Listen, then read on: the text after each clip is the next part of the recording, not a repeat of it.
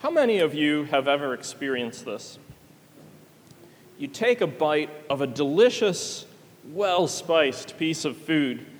Maybe it's a steak that has just the right salt and pepper rub on it, or some Indian or Thai or Middle Eastern food overflowing with flavor, and maybe just a tad spicy hot. And you take that bite, and it is so good, and you're blown away by it, and you can't believe just how good it is, and then you immediately pick up your water and drink it.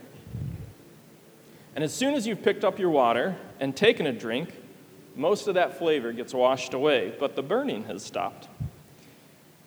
You like the flavor, though, so you go back for another bite because you know it's going to be good.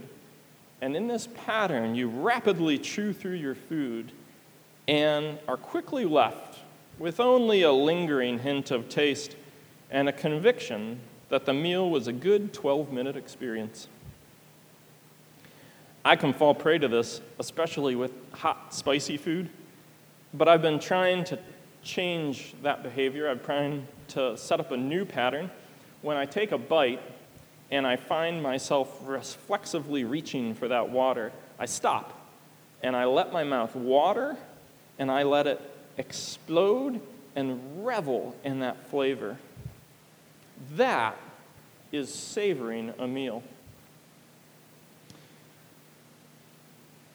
With a few short words that communicate big ideas and realities, Psalms express what cannot be fully explored in a lifetime. We are sure to meet God in them because for the Psalms to be so deep, it must speak of him. Because it is so deep, I'm going to look at the Psalm from a specific angle, and we're going to take a very small bite, and then we're going to savor it. The angle at which I want to bite into the Psalm is found in verses 4 and 5.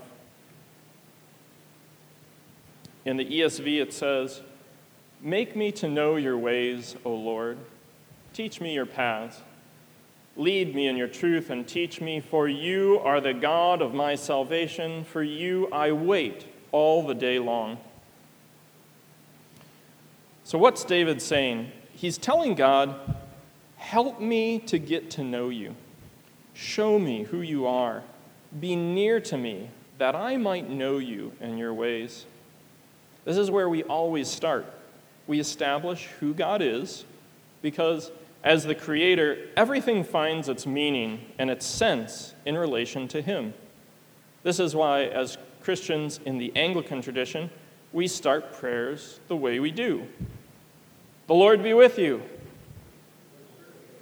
Exactly. We start the prayers by orienting ourselves to God in our whole being. This is also why we use collects to train us how to pray and to remind us. Almighty God, to whom all hearts are open, all desires known, and from whom no secrets are hid. After we start with God, Almighty God, we remind ourselves about who he is, which grounds what we are going to ask him for or praise him about. In this case, it's the Almighty God who sees. So let's look at our psalm. David is asking God for quite a lot in this psalm, but what aspects of God's character and nature does he ground his requests in? I'm in verse 6. Remember your mercy, O Lord, and your steadfast love, for they have been from of old. Remember not the sins of my youth or my transgressions. According to your steadfast love, remember me for the sake of your goodness, O Lord. So in verse 6, David asks God to remember his mercy and his steadfast love. In verse 7, he references God's goodness. And in verse 8, he says that God is upright. This is who our God is. He's a God of mercy. And the word in Hebrew means compassion. It's this image. In Hebrew is unlike English, and it's unlike Greek. It speaks in word pictures all the time. It's this image of a womb and the tender cherishing of a baby therein. It means giving and interacting out of love and not on the basis of behavior of the other person. David says, God is upright. This literally means straight, and figuratively, it means pleasing or that which is approved of. It is the aspect of God's nature that makes him constantly devoted to the good. Good, translated from the Hebrew here, means good and favorable character or nature. Steadfast love. The word David uses means kindness towards anyone. And when it's used to describe God specifically, it's his favor towards all men. Sometimes this is translated covenant faithfulness. It's an attribute of reliability, not just for the sake of his character, but out of love for a desire for good to come to all of us as a result of God's faithfulness to his promises. Make me to know your ways, O Lord. God's ways come from God's nature. And the nature of the living God is that he is compassionate, tenderly caring for you as a parent cherishes an unborn child, and always acts towards you out of his love and a desire for your good. He is straight and dependable, and his character is favorable. It is faithful to every promise, not because we deserve his faithfulness, but because his love could not conceive of failing to fulfill his promises to us. In his psalm, David not only confesses God's nature, but then he references what he calls God's way, his standard actions. In verse 5 and 9, he talks about God leading the humble. In 4 and 9, teaching the humble. In 12, instructing those who fear him. And in 14, that he makes known his covenant, that he makes his promises known to those who fear him. And in 15, that he plucks feet out of nets. It's this idea of your feet bound up and entrapped, and you have been caught, and God rescues you from that situation. So what's our takeaway? Our takeaway is we need to orient ourselves to God and interact with him on the basis of who he is. If you work off of assumptions or feelings, you'll make God out to be something like ourselves, and we will consider him a capricious, impatient, angry, vindictive God. Oh, you may not say you believe that, but you'll behave that way. At least sometimes I do. Let's test that. Think back with me. Have you ever sinned and then felt like hiding, and you didn't want to read your Bible, and you didn't want to pray, and you certainly didn't want to confess your sin to God and ask for forgiveness? You just wanted to crawl into a dark place and be forgotten. Why? Was it you were convinced he was a loving God, slow to anger and abounding in steadfast mercy? Did you think to yourself, he cherishes me as a defenseless child whom he would die for to protect? No, we didn't. If we are honest with ourselves, we were worried. We were worried that he would reject us because of our filth, because of our sin.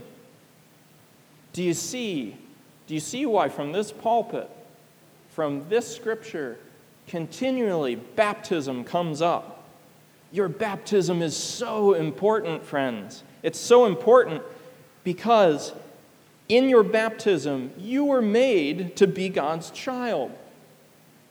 You were restored in relationship with him. It was given you to be saints in light. It makes all the difference.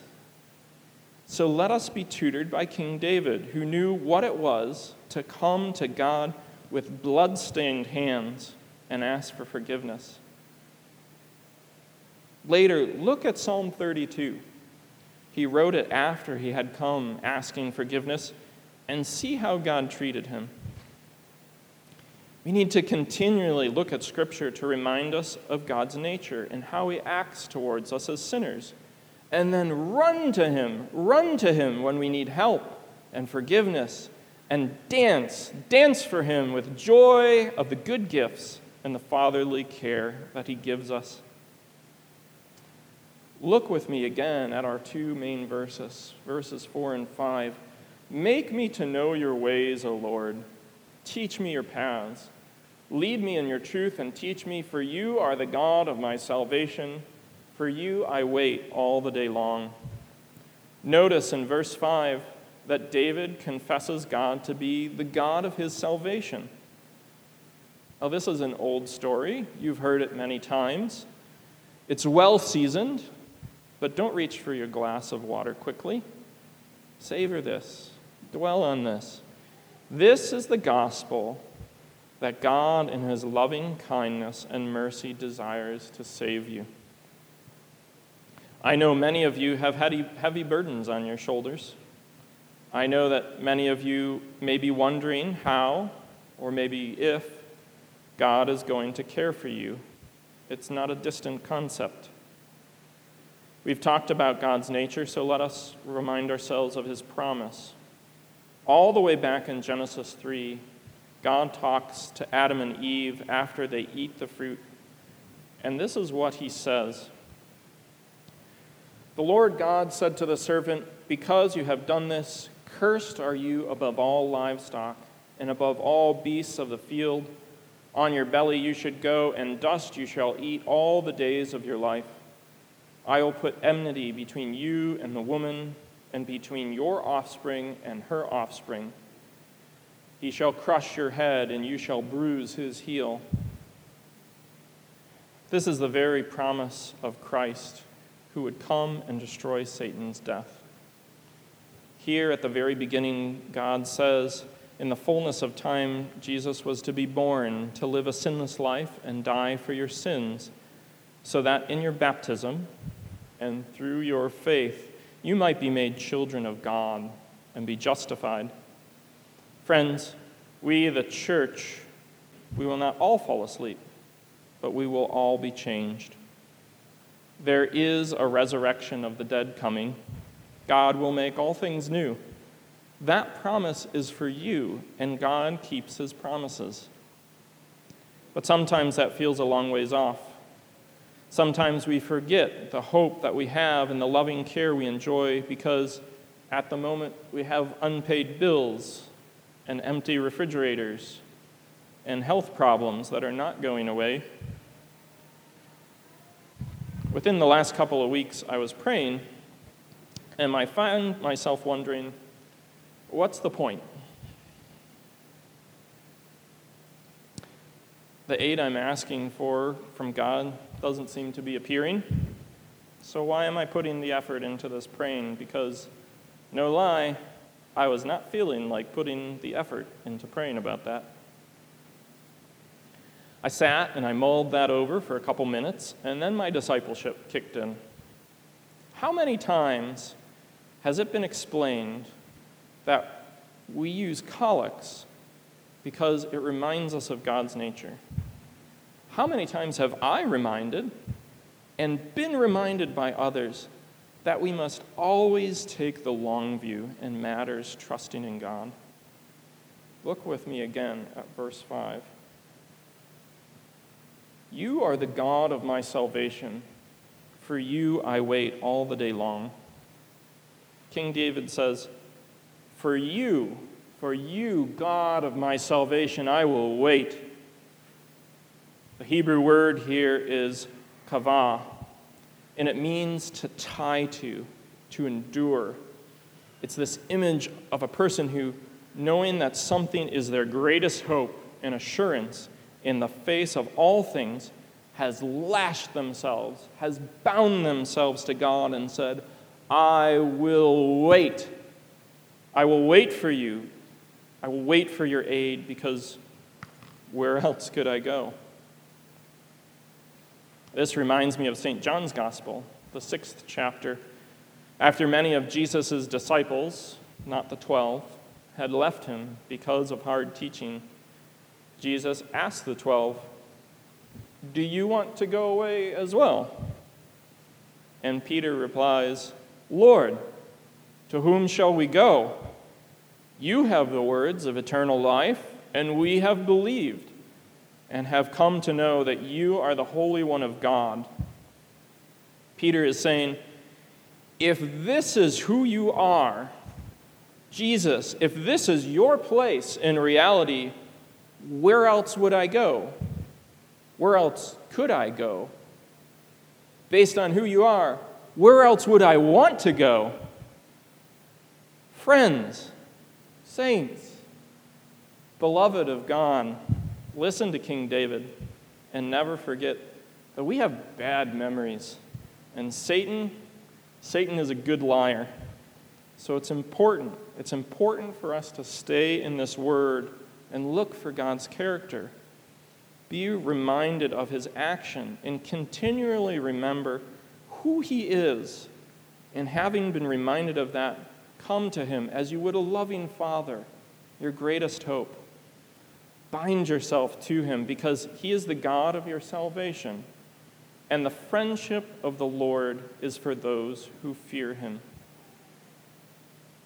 And then live for Christ. I tell you to bind yourself to God, and David reminds us to, and wait for him when your needs are greater than you can handle. But I also admonish you, I admonish all of us, for we have been raised up and seated with Christ. We are his hands and feet in the world, the body of Christ, and faithful witnesses to him amongst a desperate world. Jesus tells the parable of the Good Samaritan and then admonishes, go and do likewise. Love your neighbor, especially here amongst the body. Paul tells us in Galatians 6:10, so then, as we have opportunity, let us do good to everyone, and especially to those who are of the household of faith. Maybe your refrigerator isn't empty and all your bills are paid. Regardless, all of us have good works prepared for us. So go and do today. And I don't mean this as a concept. Literally, today, look around you. Look for the good works that God has called you to and serve him with gladness. For we are free to do this through the blood of Christ. Make me to know your ways, O Lord. Teach me your paths. Lead me in your truth and teach me, for you are the God of my salvation. For you I will wait all the day long. In the name of the Father, the Son, and the Holy Spirit. Amen.